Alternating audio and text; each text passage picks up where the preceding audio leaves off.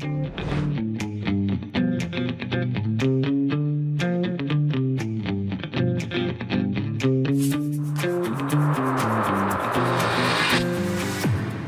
back to the Mel K Show. It would not be the beginning of 2024 going the right way for me if I did not have Charlie Robinson on right away to talk about what we are looking at ahead. Thank you for joining me, Charlie. Thank you for having me. I'm sure 2024 is going to be totally normal and nothing weird's going to happen or anything. Wink, wink. Can you imagine? Now, I want people to know that you have a new show on TNT every day, which is awesome because my audience really loves you. And Macroaggressions is on once in a while. And now you're going to be out there so much more. So, just real quick, I want everyone to subscribe to Charlie. He's spreading his wings all over the place, whether he likes it or not. Where can they, because now you're on Rumble too, right? Rumble. Yeah, Okay, yeah. great. Macroaggressions on Cool. Rumble would be great. I'm late to the party on I know. Rumble, admitted. But better late than never. So if you're over there and you get your content there, subscribe to Macroaggressions. If you're Great. interested in the TNT radio show, that's fun. That's actually on Rumble too. They're live streaming it. It's not radio anymore. No, no. It's full 4K video, and I do like every day, Monday through Friday, 2 p.m. Eastern. I do an hour show, and I have guests on and interview them. I just got off with Roger Stone or before we Great. recorded this, and he's I'm kind of like a newscaster, I sit there, I have to sit up straight, and I have a producer. I have like an invisible earpiece and a Oh, producer wow. in the studio in Nice. Australia in my ear. It's legit. Cool. It feels very professional. I feel like I have a real job. I can't Ugh. believe it. I don't know.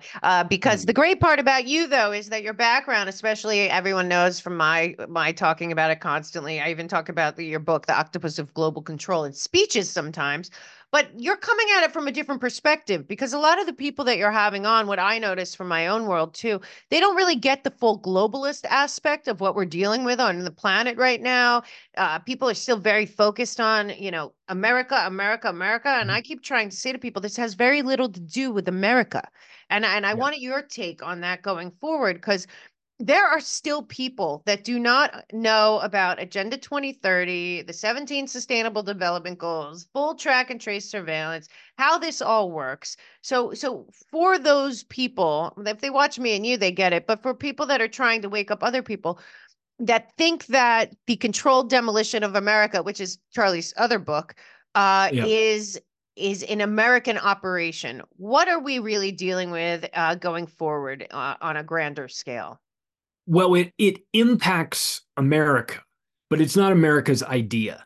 It's so the globalist group, the globalists, that Alex Jones is always yelling about. Right.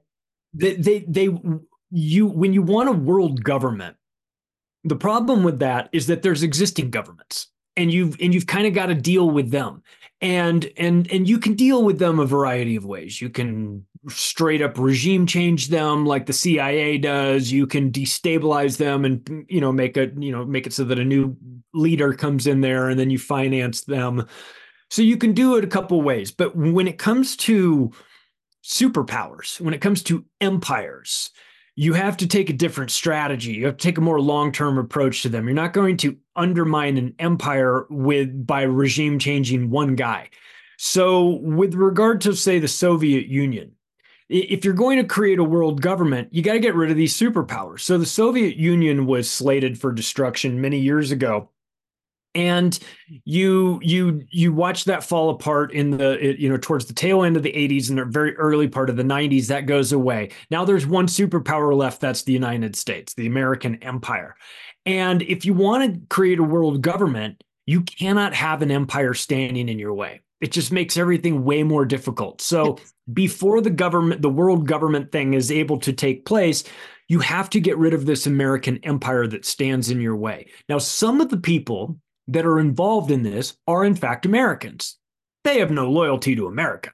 So that's why when people get kind of caught up in the America side of this and don't see the global picture, I understand that, because you see a lot of Americans doing all these crazy things. But the truth is, these are, as David Rockefeller said in page 405 of his autobiography, that they are internationalists, right? That if that is the charge, they stand guilty and proud of it.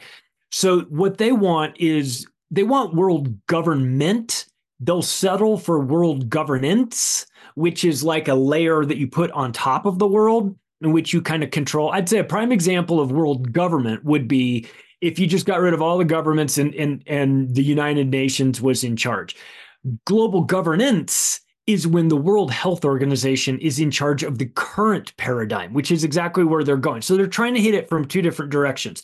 If we can't destroy the American empire right away, which they're doing a pretty good job of, Right. just give them enough time, then at the very least, we'll try out a different strategy, which is maybe we can find a supranational organization like the World Health Organization and use that to sit on top of all of the governments. So if you look at it as like a pyramid hierarchy, then instead of like your government being at the top, it's actually the World Health Organization is above your government. So not because they care about our health, but because it's a Trojan horse in. Because if you can get people scared and you can get them very worried about virus that's going to get them, the next one, whatever it is, then you can say, we have to protect you. It's for your safety. Right. That's what that you've always said in World War II. It's for your safety. Right. And so, of course, these people don't care about your safety. They're trying to kill you. They're eugenicists. They're trying to depopulate. They don't care about your safety. They care about their safety. And you are in the way of their safety because you're going to rise up against them. So if they can convince you that the World Health Organization is going to be there for your safety, and whatever they tell you to do, hey, it's not us. It's not Joe Biden. I'm not telling you to do it's the World Health. Take it up with them. Take it up with take it up with Tedros. Take it up with these guys. I mean, we're not the ones telling you to do it, wink, wink, but they are, in fact. I mean, they're part of this cabal. And so it's very important to understand the relationship between some of these agencies that you hear. Like when you hear the World Health Organization, it sounds great. It sounds like the doctor group that's going to make sure that the world survives. But in actuality, it's underneath the United Nations umbrella. And the United Nations was started, as we know, by David Rockefeller. So this is it's like David Rockefeller is in charge of the world. Yes. Now he's dead, of course. But that ideology, the globalist mindset, you can't fight wars and take over the world. Genghis Khan tried that. Napoleon tried that. The Roman Empire, they tried that. At some point, supply chains get too stretched. A different way to do it would be to come at it from a variety of different control the money. If you can control the money, you basically can finance the armies. If you control the health component of it, then you can get people very scared and in a position where they're making short-term decisions. You're not thinking about 50 years down the road. You're thinking about trying to keep your job. And your job is telling you have to take this experimental gene therapy injection and you don't want to do it, but you're scared. You're scared because there's a virus. You're scared because your job is telling you to be scared and you might lose it. And then you'd lose your house and all these things. So there's a lot of things to be worried about, and they prey on that. And so they get you to be very scared, making short-term decisions, fight or flight. And you then wind up in a situation where you're listening. You say, fine, tell me what to do. Well, the government's not telling you what to do. That would be tyrannical. We're just going to have the nice people at the World Health Organization tell you what to do. So that is where it gets international in scope. And I think a lot of people miss that. And that's okay, because it's easy to miss it because you're sort of focused on your own stuff. But don't forget that it's global in nature and that this is a plan to enslave really the world and to do it under the guise of saving you. What a bunch of pricks. Yeah, exactly. That's what I say. And I wish if the American people really did fully understand what they are dealing with here, I always say we're a captured nation and we're captured by a globalist billionaire oligarchy that have decided that, again, I call them the Fourth Reich. As I always say, the ADL does not like me because I say that. I'm not, it doesn't make that much sense there, but that's the way they work there. But I have to say, if you look at the Third Reich, it's very similar. The only issue is, which makes it very difficult to accept, is that this group does not have any loyalty to any nation, to any flag, to any people, to any religion. It is power for power's sake. Like when It's explained in 1984 when the state says, no, no, those the Russians and the Chinese, they didn't do it right. We're power for power's sake, and we know what we're doing, and again, when they get that power, they're not giving it back.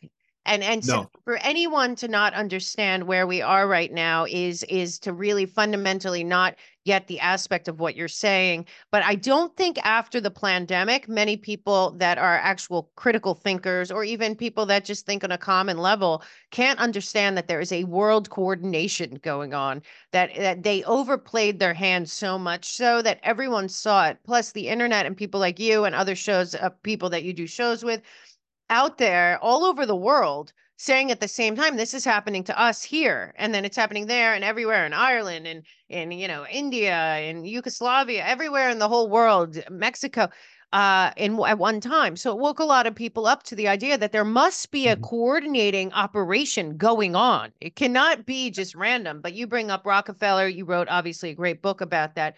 Now, this was where it goes to the supra class. So we are at a place in America right now where people are still confusing the idea that there are American corporations and American banks. And I keep saying to people, no, it's the public-private partnership, World Economic Forum, UN friends, they're all going next week. But how is it that the corporations and the banks have, it seems to me, have more power to determine our behavior and everything than any government official in America at this point? Well, the short answer is Citizens United. I mean, that gave them a disproportionate, that gave them the ability to directly finance political campaigns. Not that they weren't in other ways. Doing You it, know, right. there's always a way around it. So much like the Smith Modernization Act Right, legalized propaganda in right. the media, let's not pretend like they weren't lying before that, but they legalized it. Let's Right. not pretend that they weren't giving money to people behind their back. They just legalized it with Citizens United. So I'm fearful of that. I think that people need to understand about how offshore banking works. There's a great documentary called The Spider's Web, Britain's second empire, I think it is, or Britain's secret empire. And Yeah. it's talking about how when the British Empire sort of went away in the 50s on the overt side, it Right. didn't really go away. It just turned into more of offshore banking havens like Bermuda and Cayman Right. Islands and all the Jersey, Guernsey, all these places that are sort of little island colonies, Right. and a lot of power runs through those places. I remember being in the Cayman Islands and in a cab, and this guy, we were at a stoplight, and he says, "Hey, take a look at that building over there." And I looked at it, and it was like a strip mall. It was like a strip mall with like a little, maybe 3-story office kind of building off to the side. And I go, "Yeah, which one? That one?" He goes, "Yeah, yeah. Look at that little 3-story building." He goes, "There's 56,000 corporations operating out of that place." And I was like, Wow. "What?" And he's like, "Yeah." He's Wow. like, "It's just like a mailboxes, et cetera, sort of, but Oh, in the wow. Cayman Islands." So there's jurisdiction that these people seek out that allows them protection. And so when you talk about American banks, what's an American bank? When that American bank has operations in the Cayman Islands and things, I mean, you're like, well, we have banking laws in the United States. Okay, they have banking laws in Bermuda too. Right. And that's why a lot of some of the corporations that you think that a lot of the people, the Pritzkers, and are living in these offshore trusts. So a lot of work gets done legally behind the scenes. A lot of this stuff is perfectly legal, not illegal. They've made it legal, Hey, and so exactly. it's interesting for people that if you live in America and you deal mostly in America, you don't really leave all that much. It feels like these are American banks. These banks are international. They are international crime syndicates, and on top of that, this idea that they're all competing against each other—that's nonsense. That they are a banking cartel. They know what's good for each other. Sometimes Citigroup makes more money than Goldman Sachs, and sometimes whatever. They all work together. It's a protection racket. It's the reason why nobody goes to prison.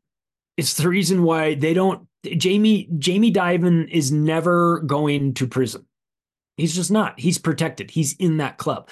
And so I think that we need to reevaluate the way we evaluate our relationship with Right. these multinational corporations. I mean, a lot of this stuff is not American. It doesn't want corporations aren't people, despite what Mitt Romney I know. might have you believe. But they're not, and they don't care, and their only function is to serve as a vehicle for whatever the lunatics that started them wherever they want to take it. You know what Right. I mean? Whatever their ideology is. And it's a great way to protect assets. It's a great way to protect people from prosecution and things like that. And so it gets, Mel, the thing is that a lot of this stuff gets bogged down in like the boringness of banking. It's banking, who cares? And I don't really want to, Exactly. And it's we've not really also been exciting. educated to think that way too. It's too complicated. Sure. It's too big. But there's, if you like crime dramas, if you're fascinated by shows and look into banking. There is no place where more criminality takes place than in banks. I mean, they are a criminal syndicate. So we're here in 2024. We've got a banking industry that is basically a house of cards. Yep. And my fear is that these are very smart people. They know they're over leveraged. They've got a backup plan. I want to know what that is. What's the backup plan when Deutsche Bank defaults on its derivative books and it has a cascading effect and it starts to take things down? It's where are these people putting their money, and where is this stuff going to pop up? My fear, of course, is central bank digital currencies. And you and I have talked about this a million times.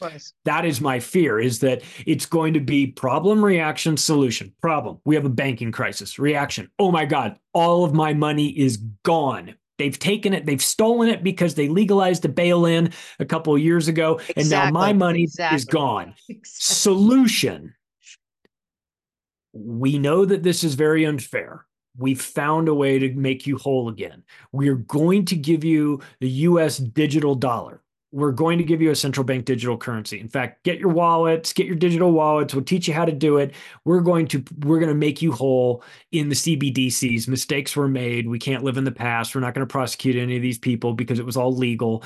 And that I can see as a problem, reaction, solution avenue towards getting people into the central bank digital currencies. But there could be others. I mean, there's plenty of options.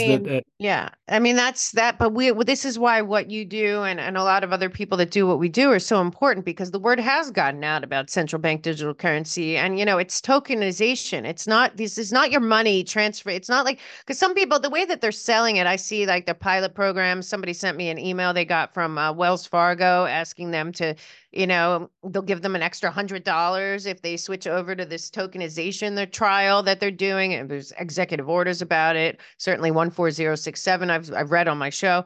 But the truth is that this is also the gateway, Charlie, to something you've warned about for a long time, which is to full track and trace surveillance via your bank account. And then I believe that the next phase, because if you look at the executive order, meanwhile, all these executive orders line up with the 17 Sustainable Development Goals, which nobody should kid themselves. Since Barack Obama signed it in 2015 to join Agenda 2030, almost everything they've done has been to align with the 17 development goals. But one part of this tokenization in the central bank digital currency that isn't really being absorbed by people that think, oh, well, I use credit cards all the time anyway. I don't use cash anyway. There's another aspect to this, Charlie, that you've covered a lot, which is the ledger technology, the blockchain, the actual like tagging of individual people because they have the AI, they have the infrastructure to absolutely fully take away all of your privacy on all fronts and then put in a social credit score. Givaudan is a luxurious, toxin-free skincare that actually works. Not only do we take the toxins out, we put the most powerful nutrients in. All of our products are an effective way to detoxify, replenish, and protect your skin. Our toxin-free, natural ingredients provide real results without compromising your skin's health. Unlock the secret to beautiful, healthy skin using this synergistic skincare system. It's never too late or too early to begin living a more beautiful life with Givaudan. Natural, healthy skin. skin. Head over to the melkshow.com partners page and get a 10% discount now. Yeah, blockchain is great for what it does. It is full transparency. That's why people like Bitcoin. Bitcoin is fully transparent. Bitcoin is not what you want to use to pay off your mistress. It's full transparency. You want Monero for that. There's coins that'll do that, But so when you've got everything out in the open on the blockchain, then one of the things that you could do if you had enough horsepower, or in this case, computing power, which we're moving that way with artificial intelligence and quantum computers, you could theoretically go look through everybody's transactions, everybody's purchases, and you could develop a couple things. You could develop a personal profile on the person. You could also feed that into a system that then one of the things that BlackRock was getting involved in is talking about giving a basically a score for whatever it is you're buying with regard to a carbon score.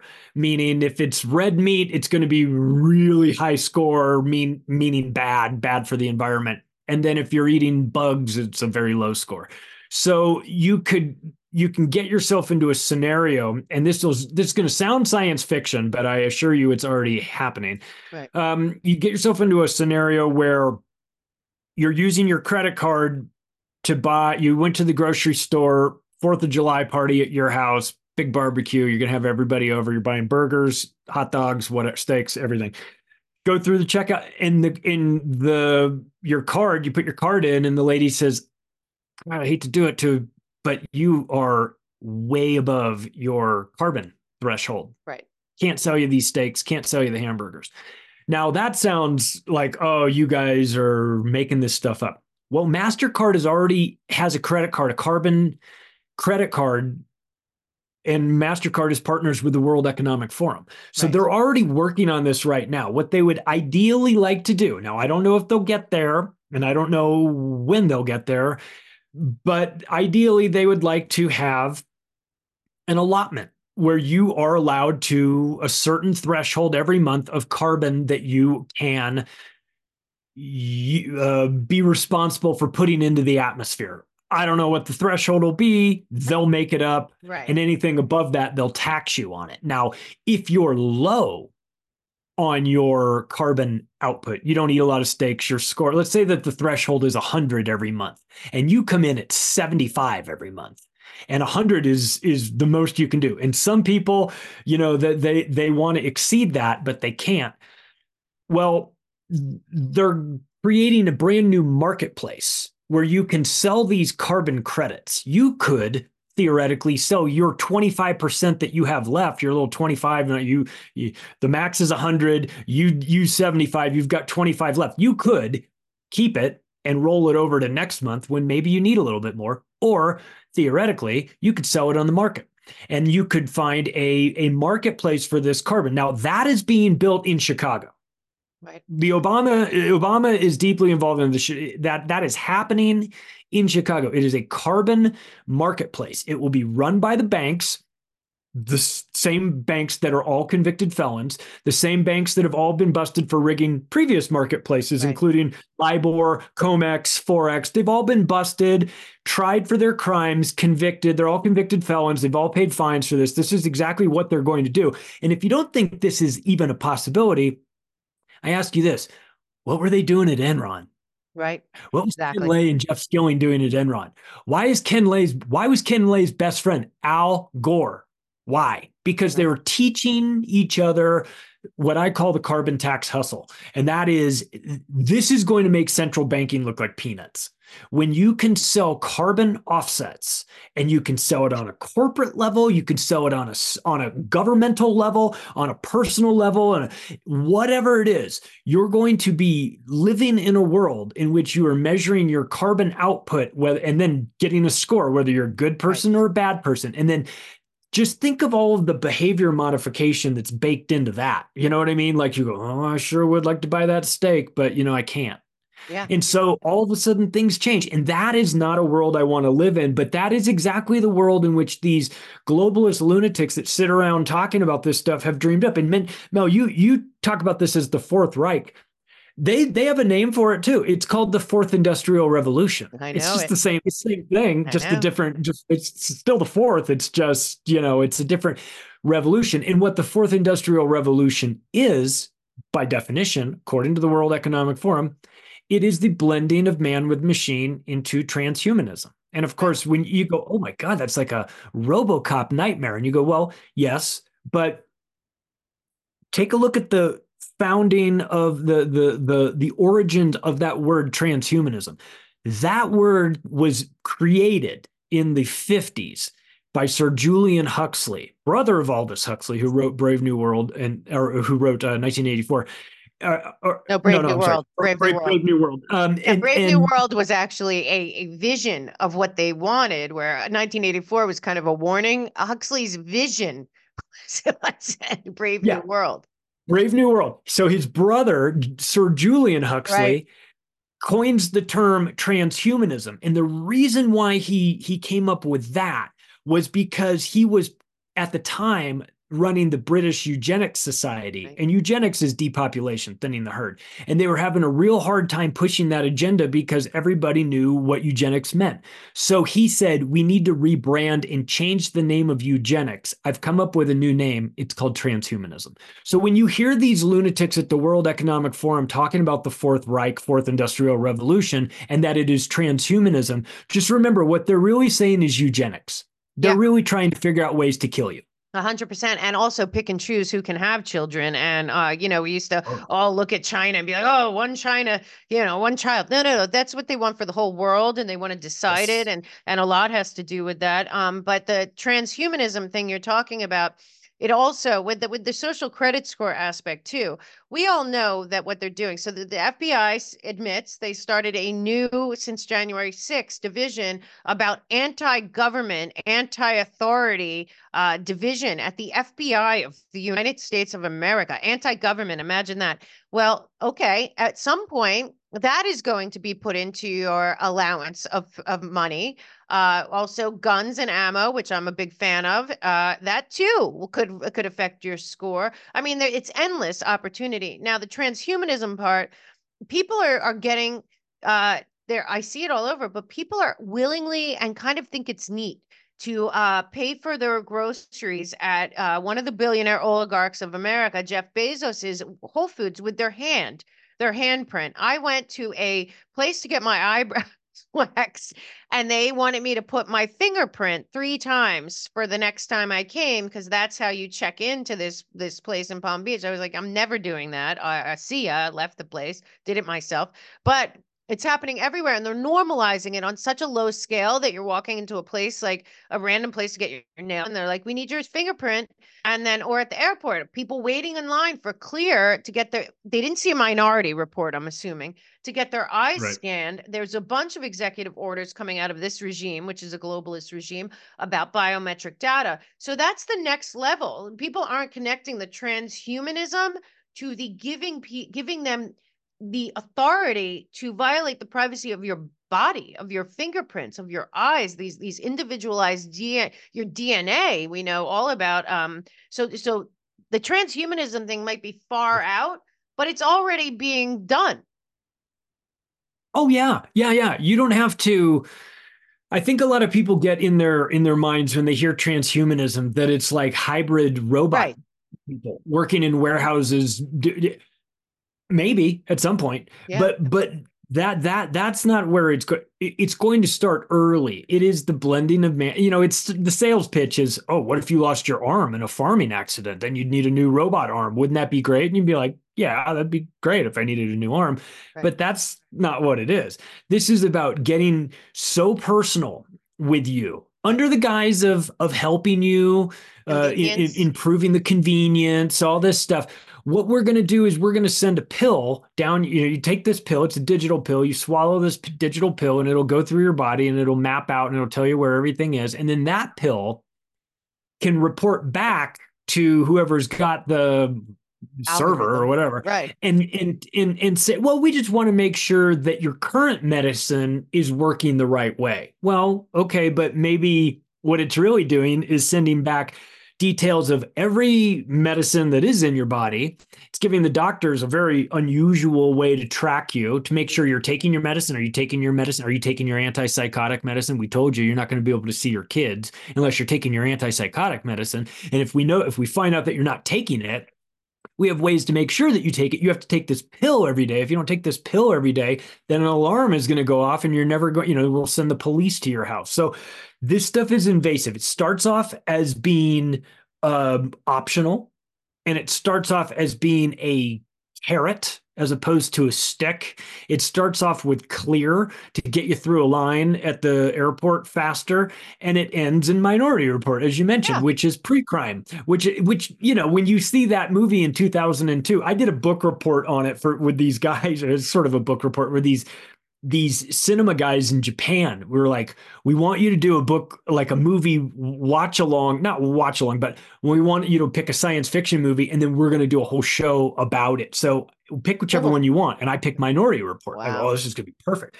So Minority Report was written by Philip K. Dick in the 50s. Just so you know, that is tell him some of the other books written by Philip K. Dick. I believe AI, the movie, also is one of his books too. I mean, this guy, I can't remember for sure, but he's done a lot of these books that ended up coming, and Kubrick and Spielberg end up buying them and putting them out there years before. He did a book called "Do Androids Dream of Electronic Sheep?" It's predictive. So anyway, that's kind of where we are with the transhumanism goal. I think that people maybe think, oh, this is going to be robots and maybe we'll get to that point. I think we will at some point. But early on, first of all, never give them consent for any of this stuff. And as James Corbett will tell you, salt all of your information to the extent that you can. If they ask you what your birth date is, give them the wrong one. If they ask you how tall you are or what year, give them the wrong. Just give them the wrong information. All of your information should always be wrong all the time. You should be giving everybody wrong information because they're building a digital voodoo doll of you. Yeah. They know where you go online. They know where you go offline because you've got a phone with a tracker in it. They know what you buy. They know where you go. They've got a lot of this information already. They are building a consumer version of you to figure out how to target you to get you to buy junk that you don't need. Or to target you in general. You and I have talked a lot about the advanced. Okay, so back to Minority Report. One thing I hope people remember, I know you do, he cut out his eyeballs because he needed new eyeballs. There was a man that actually sold eyeballs on the black market because of biometric data from the eyeballs that people are walking up to clear and doing on purpose, and they're not putting it together. Or they're walking up to WorldCoin built by Sam Altman and putting their eyeballs in the thing and saying, we'll give you some free crypto for that. It all sounds funny and kind of like we're sort of half joking about it, but like this is the slippery slope. This is the stuff that they, and I'm all for advances in technology because I'm not, I mean, I might move in with the Amish at some point, but I wouldn't say they totally have it wrong, but I mean, I do like the idea of advances, but some of this stuff is being done by some very nefarious companies that don't even care if they turn a profit. This isn't even about money for them. This is about something bigger. That's why these hedge funds that are getting financing, like Eric Schmidt's got his own one and Bill Gates has one now. And these groups, they're looking for all this money so that they can invest in companies. Well, how'd that company do? Did it do well? Well, it depends on how you measure well. Did it make a profit? No, but it was never about making a profit. It was about collecting eyeball retinal scans from everybody. You know what I mean? Like that, in their mind, that's it. So some of these ideas out there, they don't even have to be sustainable, profitable industries. They just have to be something that they're testing out. And they're going to collect this information. And it's very much, think of it like the way a murderer doesn't want to leave his cigarette butt at the crime scene. Right.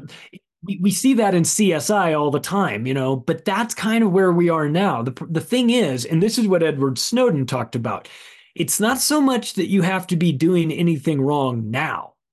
It's that they compile all of this information, and then 10 years from now, when you do something wrong, they then retroactively go back and look through all of this in order to build a case against you. And they say, see, he always had these sort of anti-government leanings. We saw it in his writing, we saw it in his podcast, and then in 2040, he went crazy and strapped a bomb to him. So, you know what I mean? Like, then they'll go back and look through it, and they'll say, oh, see, it was all there. It was all there. So we have to be careful about leaving our digital fingerprints and footprints everywhere. Yeah, and eyeprints. I mean, but this is all, and it's not new. We're 20 years, at least 20, if not. A good scientist friend of mine said, whatever we're seeing in the news or in popular culture, it's been around for at least 20, probably 50 years. And it just keeps evolving. Now, again, all because there's technology doesn't mean it's better than without technology too, because we have this whole generation of this whole tech boom people, all the partners of the World Economic Forum, all this stuff, CRISPR technology, which is, again, also a form of eugenics, as far as I can see, on many different levels, because it's, manipulating within the womb. They can do that and decide, or we're going to change this about this and that. It's all very advanced. But one thing that this takes me to that I think people have to really understand is that when we jump over to something you and I have covered a lot of and is in the news right now, to Jeffrey Epstein, and why I say that the Jeffrey Epstein case is massive is because Jeffrey Epstein was one of the biggest funders of a lot of this technology. He also had a lot of people that had a lot more money than he did that he would have fund this technology. Many people that you hear about know about. So I wanted people to understand the Jeffrey Epstein case that I'm going to ask you in a second, Charlie, your opinion, that you are hearing about right now is not what is the most dangerous and we need to get to the bottom of. For a lot of things with Jeffrey Epstein have to do with science, technology, and a lot of blackmail out there, which we'll get into. But Charlie, my opinion of the dropped, so-called, of Jeffrey Epstein, it's Virginia's, which you and I covered back when it happened, case and all these things coming out. To me, I feel like this feels very, we did a report on 9/11. Didn't you see it? It's over. Or, we did the Warren report. That's it. Or settled science. I feel that this whole operation of the drop of the Jeffrey Epstein New York case documents and everyone acting like it's the list or whatever, which it's not. I feel like this is kind of okay, we gave you all the information on the Epstein case. It's over. Or or helps Maxwell get out of jail, or both.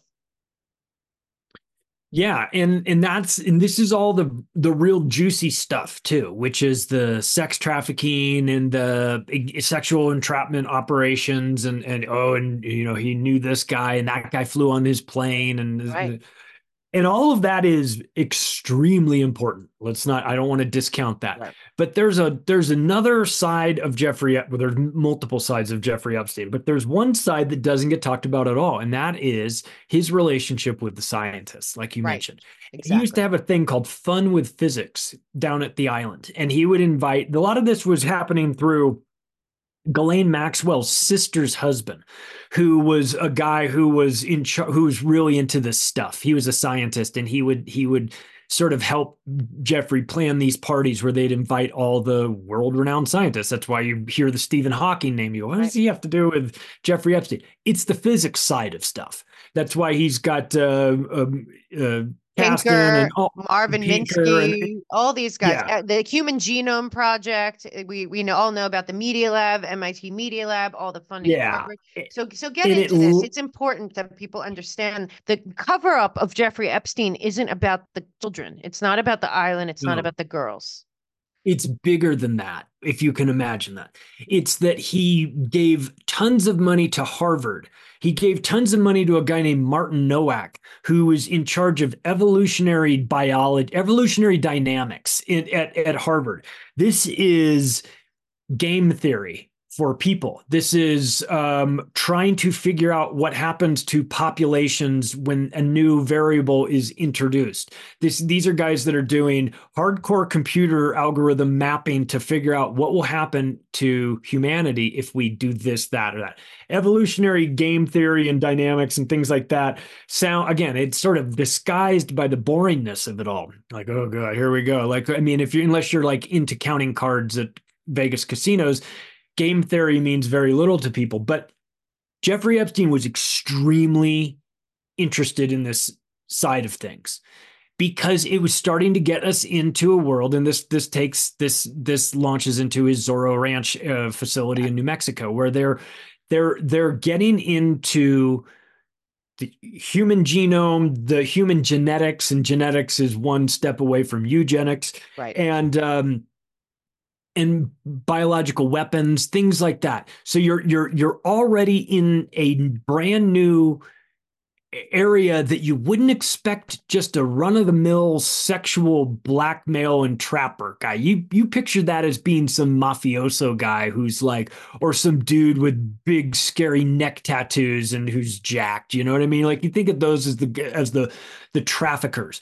You don't think of the guy that's running the child trafficking operation to also be involved in eugenics and this, but this is part of the plan. It's part of the rabbit hole that still needs to be fully dug out, because there's a lot of Jeffrey Epstein wasn't just running kids. He was running guns back in the 80s with Iran Contra, right. and he and Les Wexner ran Southern Air Transport, which used to be Air America. That was the CIA's private air force. And the thing but until Wexner bought it and relocated it moved it from South Florida, moved it to Columbus, Ohio, which is where Limited Brands is, and then said, "Oh, I'm just flying in, models, garments from Hong Kong and whatnot into, and I'm sure they were." But, an interesting component, Mel, of the airplane that Jeffrey Epstein had, the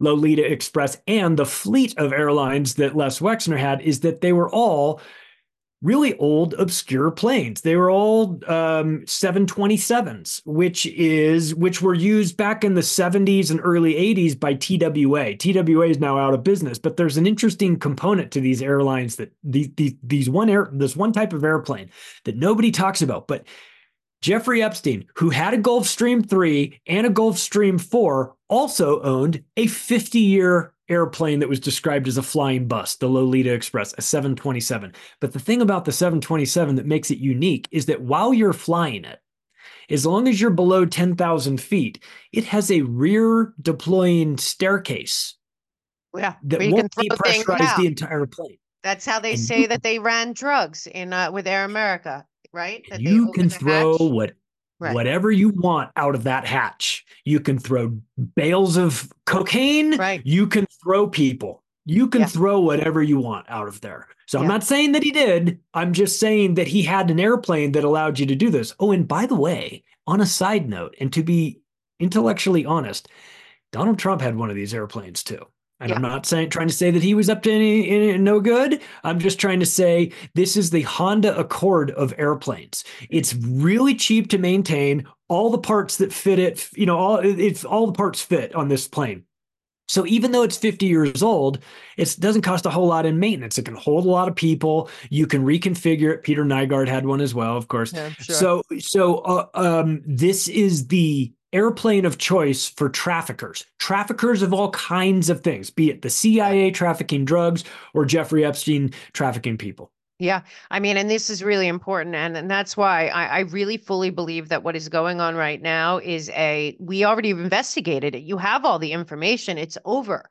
And people have to fully understand. And also, you and I both know that it was a giant, massive, Maxwell's father first, then them, blackmail ring. You're good friends with Whitney Webb. She's written incredible books about this. There's many other people that have reported on this. But the truth is, some of those people that were blackmailed influenced what happened in this world in the last 30 years, be it wars, be it regime change, be it gun running like you're talking about, be it maybe 9/11 or whatever's going on wherever you're talking about.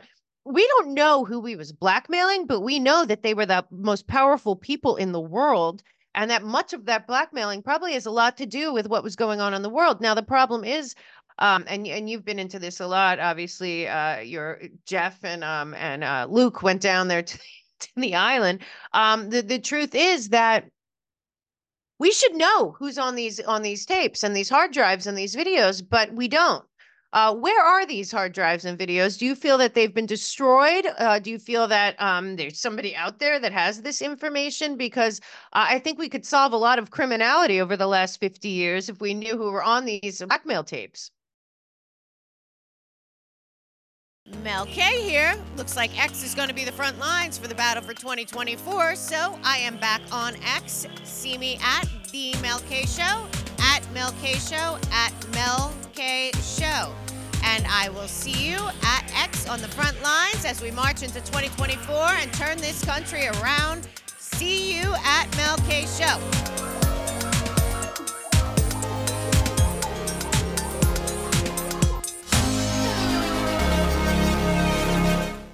Yeah, I think that these tapes most definitely exist somewhere. He was Epstein. Well, Ghislaine Maxwell's father, Robert Maxwell, he wasn't just a double crosser. He was a triple crosser. He was working for MI6. He was working for the Mossad, and he was working for the Soviets as well. So he was playing all sides. And of course, for his troubles, wound up floating in the, Right. floating off of his boat, Lady Ghislaine. Right. Exactly. So, and of course, Epstein and Maxwell came together and put together a new version, a East Coast franchise of this sexual entrapment operation. They didn't invent it. They're not the only ones doing it. They're not going to be the only ones doing it. It's not this over. Has been around a long time. It's not over. No, it's not over, and it's very, very efficient and effective. You don't have to spend a whole lot of money. You can get these guys get these guys to put their guards down. They think they're just partying and hanging out. It's never occurred. A lot of them are so arrogant that of course a 20-year-old chick is interested in me at the island, or a 15-year-old, or whatever it is. Of course I'm this powerful guy. Little do they know that this is being made to happen, that this these blackmail honeypots have been around for a long, long time. Now, when you talk about like Whitney's work in One Nation Under Blackmail, Volume 1 in particular, and it starts to go back and look at the relationship between J. Edgar Hoover, when he was running the FBI for 50 years, and the crime families that were operating inside of New York. Yeah. What was going on was that you have Trump's old attorney, Cohn. Roy Cohn. Yeah, Roy Cohn, running a sexual blackmail entrapment operation of his own. Yeah. And getting J. Edgar Hoover in it, to the point where these guys had like the mutually assured destruction, the nukes pointing at each other. J. Edgar Hoover can put Roy Cohn in prison forever if he chooses to. Roy Cohn can destroy J. Edgar Hoover with pictures of him dressed as a woman whenever he wants to. Right. So why don't we just get together at the Plaza Hotel and party instead? Yeah. And that's what they would do. That's and J. still Edgar what's Hoover going on. We have to make very clear because Clinton, of course, Ehud Barak, Prince Andrew, Jeffrey Epstein, the Prince of Saudi Arabia, all of these people have their own networks too, right? Yeah. And just because you're being blackmailed by somebody doesn't mean you can't be friends with them too. That's the weirdest part of this, is that Bill Clinton was being blackmailed by Jeffrey Epstein, but they were friends. You know what I mean? Like that should never really happen. And to finish the Roy Cohn, J. Edgar Hoover story, it got to a point where at the Plaza Hotel, when they would have the parties and Roy would bring in the boys, and do all that stuff, J. Edgar Hoover would show up to the party dressed as a woman. Can you imagine? And the reason why he knew he could do that, even though everyone's like, what is going on? What are you going to do? You gonna go tell everybody about this guy? You gonna go tell the paper about this guy? Good luck with that. He'll put a bomb in your car. So at some point, everyone goes, we're all dirty. We all got the goods on each other. Let's just work together. Yeah. And so some of this is criminal. I always kind of think of it like a Venn diagram with these interlocking circles. You could be members of both groups. You could be members of multiple groups. You don't have to be one or the other. Sometimes these groups work together because it benefits them. Sometimes they don't. But the idea that guys like Jeffrey Epstein would have the goods on, you think Prince Andrew didn't know he was recorded? Of course he knew he was recorded. He's a dummy. Sure. Also, the Queen obviously knew. We had Jimmy Savile. We have all this stuff. And the truth of the matter is that it's a commodity. The problem here is that this group of people, this supra group of people, they are trying to enslave humanity now. So it's even more dangerous for them at this point. And they're all, I believe, there's a lot of mistakes being made right now. But I think a lot of the, to use a term, warp speed towards Agenda 2030 and implementing all this stuff is because they're having a hard time keeping this down. I don't think they were ever in danger at this close of the whole house of cards falling down, because you get a couple of them. And I think what people are starting to finally say is, how can nobody from even the names released this past week, how come none of these people were ever questioned by the Southern District of New York or the FBI? And yet we're watching the persecution of Trump and other people and normal people all over the country and the January 6th stuff and all of that. Yet none of these people, not Bill Clinton, not Dubin, not Stately, none of these people have even been questioned. And that is where it becomes very dangerous for these people, because they did not ever expect. I think they believe that with the death of Jeffrey Epstein and then now this kind of, okay, we gave you all the info, it's over. I think quite the opposite. I really think because people woke up during COVID, and now that this last thing right now, people don't want to turn the other way. They want to know that now, or at least I hope so. It's a great opportunity for a bunch of people that had been sleepwalking to finally realize, if COVID was a lie, if that's what woke you up over the last 3 years to this in some form or fashion, and you realize that the government and these regulatory agencies that you think are there to help you, protect you, manage the peace, make sure that the bad people get tried for crimes and that the people that are innocent don't get tried. After watching this the last couple of years, I think everybody recognizes we've got a major problem. So if you do recognize that and you come across this Jeffrey Epstein stuff, my suggestion is don't fall into the limited hangout trap, right, where you think that this is the extent of it. The island, the airplane, the New York penthouse, and he didn't kill himself in a prison cell. That is part of the story. It's an interesting part. I'm glad it's out there. I'm glad we live in a world now where if you're a dad and your 16-year-old daughter comes home from school and happens to have $500 in her purse that she didn't have last week, and you start asking questions, now in that dad's mind, because of the news coverage, it is now conceivable that there might be a Jeffrey Epstein-ish situation happening with your daughter. It was never even, you would have never even guessed that if it never crossed your mind before. But now, so this is one good component that's come out of it, is that now the general public is aware of sexual blackmail entrapment operations. Congratulations. They've been going on forever, right, but you now know that these are a thing. Sometimes, and I've tried to describe this when we were talking about like the attention or lack of attention of these, of like like you mentioned, like the Southern District of New York. Like, why are they paying attention to something, but they're not paying attention to other things? And you don't know the inner workings, and you don't know who's compromised. I've always kind of described it like the way when I heard them talk about how you would determine where a black hole was. Like the astronomers who say you would look for a black hole. You say, well, you can't see the black hole. It's invisible because it's too black. But what you do in order to notice that it's there is that you look for an unusual influence on something near it.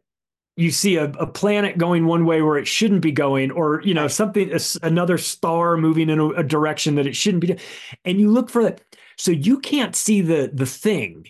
You can only see its impact on something else. So when you look at like the trials, you don't know, and I don't know who at the Southern District of New York is compromised. You just know that the reaction that they have towards going after some people, Trump, not going after other people, Jess Staley, Clinton, all of Bill Clinton. Bill Clinton, all these people that could easily be pulled in. You know that based on the behavior that you're seeing, based on what you see with these people, there must be some unseen influence that is impacting that. And that is exactly what's going on. And Jeffrey I'm glad Epstein, you're saying that. I want to interject just for 1 minute because you just said something important. Because we just watched this E. Jean Carroll lawsuit, which is totally insane. Yes. They changed the law so she could go after him. This is totally impossible. I know the whole I know the place. I know everything. Anyway, but the crazy part about that, and what I want people to think about, is that they have girls that are alive that testified in court about big, huge, heavy hitters in New York City finance that are in those documents that have never been questioned. And they found Trump guilty of touching E. Jean Carroll in a Bergdorf Goodman. They made a big trial about it and everything. Like when I see that, and then there's a lot of people on the left, they're like, oh, he deserved it. This, he's guilty. He's a rapist, whatever. And the same people on the left will be like, well, Bill Clinton and all of them, they didn't do anything, or it's just so crazy to me.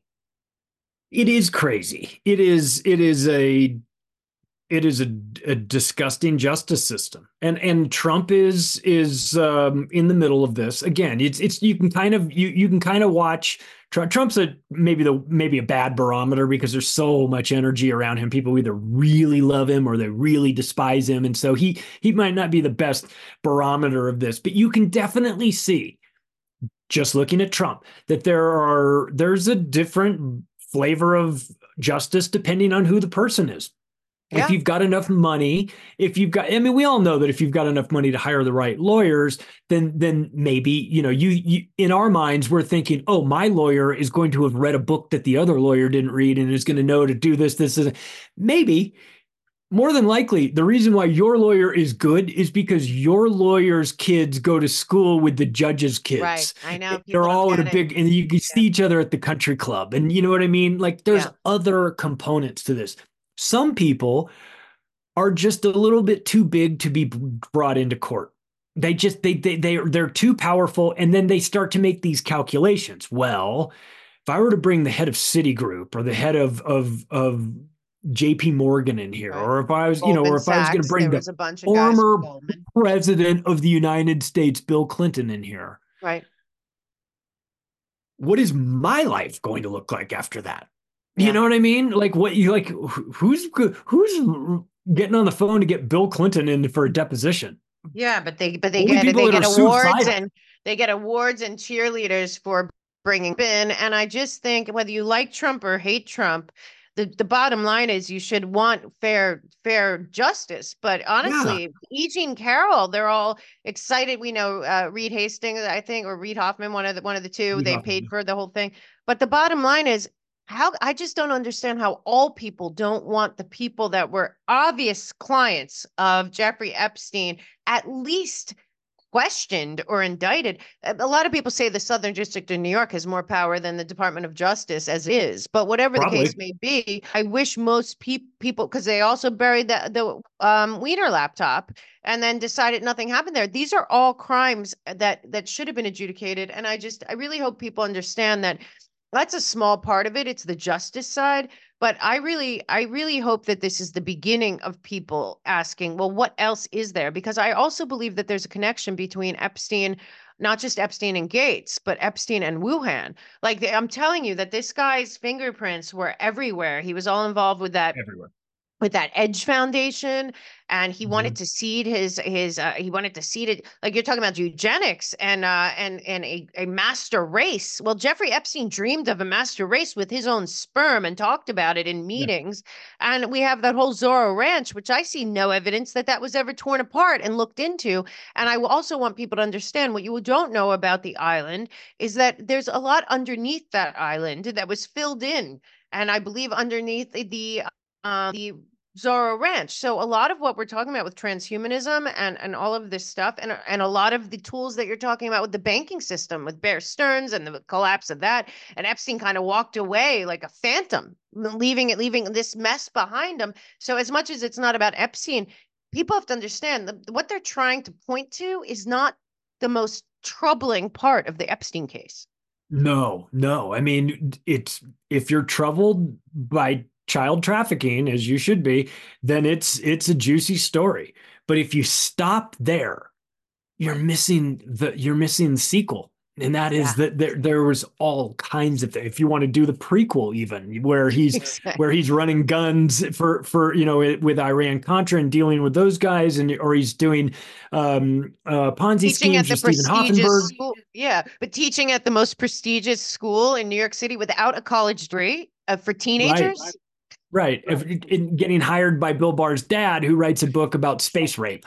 You know what I mean? Like the whole thing it sounds like if we pitched this, if we went over to the Warner Brothers studio, we pitched this, they said, get out of here.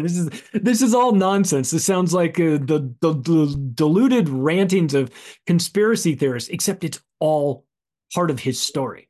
It's so fascinating. We haven't even gotten to I mean, there's so much more that will come out over the years, but when you mentioned the Southern District having this power, you could prosecute Anthony Weiner, you could prosecute Hunter Biden, you could prosecute Jeffrey Epstein for all this stuff, or you could collect all of that evidence, all these laptops or whatever, and you could sit on it and use it yourself. Now you've got leverage. Now those guys work for you. So you could put them in prison, but what fun is that? Make them work for you. So that's what I think the Southern District. I think that the city of New York, whether it's Eric Adams and his band of, and I had Sal Greco on on Friday. Yeah, I've had him on too. I'm friends with him. Yeah, this is how it works. Power is a very delicate thing, and these guys like Jeffrey Epstein are allowed to exist. They're allowed to be known. They're allowed to get sweetheart deals because they serve a purpose, and they also have a self-destruct button too. And it's like, if I'm going down, you're all going down with me. So you've got to, if you can isolate them into a prison cell like you do with him, and then make him go away, that's one way to do it. But this is the reason why when you watch those depositions and Jeffrey Epstein sitting in there, he is so annoyed and so flippant with them because he knows he runs this place. He also believed that he was getting out on bail a couple of days after he supposedly killed himself. And another thing, but this is the most important part. Please do not believe that the Jeffrey Epstein story is over. It's like people have to understand this connects to so much of what we're dealing with, because a lot of the big pharma, a lot of the transhumanism stuff we're talking about, the pills that track you from inside, you can find Lieber, you can find Jeffrey Epstein's fingerprints on many things, including the pandemic and all of this. And the big note here for me is all because Jeffrey Epstein's gone, that ring is not gone. That is still continuing and it's functioning. Jeffrey Epstein, like you said, he was the figure. They took him down. We don't know exactly what happened there. But to think that that's over without people being exposed, no, it's not. No. It's an operation that pays off massive dividends. I've always described Epstein as running one of the franchises. If you're curious about others, I don't know, Playboy Mansion. Yeah. Nexium, Richard Nexium. Branson's coming out. People are like, whoa. And I'm like, oh, he's coming out about that. I thought he was going to come out about Nexium. Whatever the case may be, the bottom line is, and like we talked about Whitney's book and a couple other people, we have to decide what kind of America and what kind of world and what kind of future we want. And one of those ways of deciding that is deciding that these people are not heroes. They should not get free passes. And the only people that are ever going to hold them accountable are us. And one of the people that does that every day is Charlie Robinson. Sarah, I could talk, we could talk for like 3 days straight. I'm sure that would get boring, but probably not for another hour or two. So we'll pick it up next time. But you have all kinds of things going on. So if you're watching me on Rumble right now, please go over and subscribe to Charlie Robinson's Macroaggressions on Rumble. He just finally joined us in Rumble. Yep. Elsewhere, tell them how and where to find you and follow you. Well, if you're looking to get out of someplace cold in the second week of February 11th through the 16th, and you want to go to Acapulco, Mexico, you can come join me for the 10th anniversary of Anarchapulco, the largest anarchist conference in the world. It happens from February 11th through the 16th in Acapulco, Mexico. I will be the host and MC this year. It helps when you write a book with Jeff Berwick, the guy that started the place, then they make you the host, I guess. So take a look. Go to anarchapulco.com if you want to discount the promo code or discount code over there is macro. It'll save you a little bit of money, but it's 5 days. And you'll learn a lot. You'll meet a lot of people internationally. I encourage people to come out. If not, then do the live stream. You can live stream it. Cool. It'll be fantastic. You can follow me on Twitter at Macroaggressions. You can follow I have a new website, macroaggressions.io, that is out and available. It's very clean. It's very concise. It's got everything, not a whole lot of fluff, but it's all there. So, and thank you, Mel. Of course, I appreciate our conversations. And thanks for coming on my radio show yesterday. Oh, thank you. But I want to have you back because I want to talk about this anarchist ideas, because I see a lot of people, we have a lot of friends in common I've made over the last several years. And, a lot of people are still there. They obviously know that the left and right, Republican, Democrat is bogus and it's all an illusion and everything. But we have an election in 2024, or we think we're going to. And, people are unhappy with both sides. And I kind of want to hear what your thoughts are on that. So hopefully we'll have you back next week if you have time. And we'll do that. And I'll remind people, anarchy doesn't mean no rules. Right. It means no rulers. Exactly. There's a huge difference. And I need to get into that, and everyone needs to understand what that means. And also it's going to be demonized to some extent. And I don't think that's what they mean. And I'm looking a lot more into that and into some of our libertarian friends and other things, just seeing what their solutions are. I think we need multiple solutions because clearly our country is captured and not functioning as planned. So therefore we have to figure out how to make it function better. Thank you so much, Charlie Robinson, doing it every day. I will talk to you soon, sir.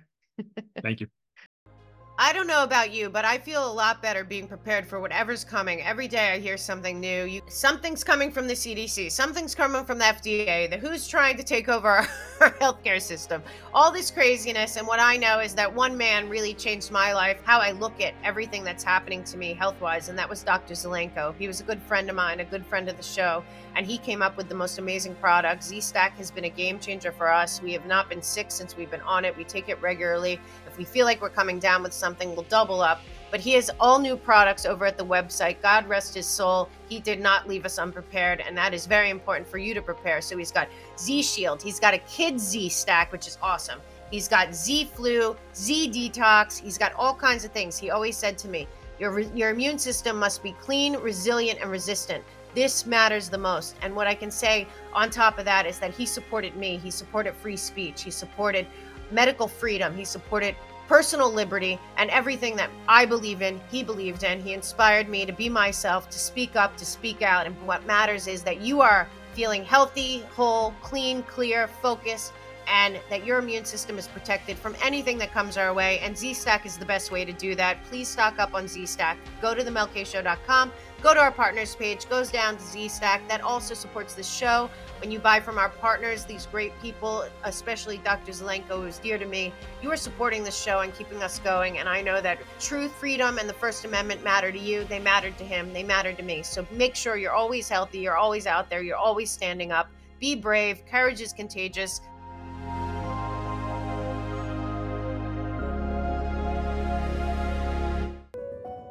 The narrative is falling apart, but as it does, there's so much of this fraudulent disinformation, misinformation, censorship coming from the globalists. And what we need to do is be focused on the facts, cut through everything, be discerning, and get it first and foremost out there to everyone. It is important that you know what is going on. Censorship is getting nuts. You guys know it. There's accounts all over the place that are fake, that are not me. I know you guys send me emails and I really appreciate it. And you report it, and it's on Telegram and Instagram and Twitter, and they're not me.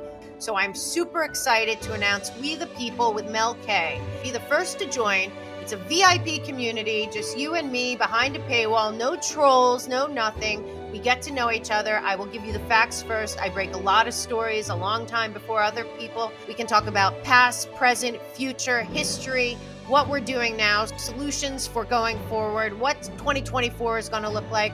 I'm going to do breaking news, do a lot of deep dives. I'm going to bring that information to you guys first in a live Q&A every week. So please click the link below and join me over there. We are going to create a community that is censorship proof, it's cancel proof, it's truth, it's transparency, it's on the road to God, country, justice, everything that we want in one place. This is the most incredible, amazing time to be alive. As hard as it seems and as difficult as the battle has been for you guys and definitely for me, all I know is that we all are part of the solution. We are all involved and invested, and you guys have the passion that I have. So let's join together on live Q&As once a week with me, Mel K, we the people of the United States, taking back this nation. This is so exciting, guys. I've been dying to do this, and we finally got the technology right. So please join me. Click the link below. Can't wait to get started.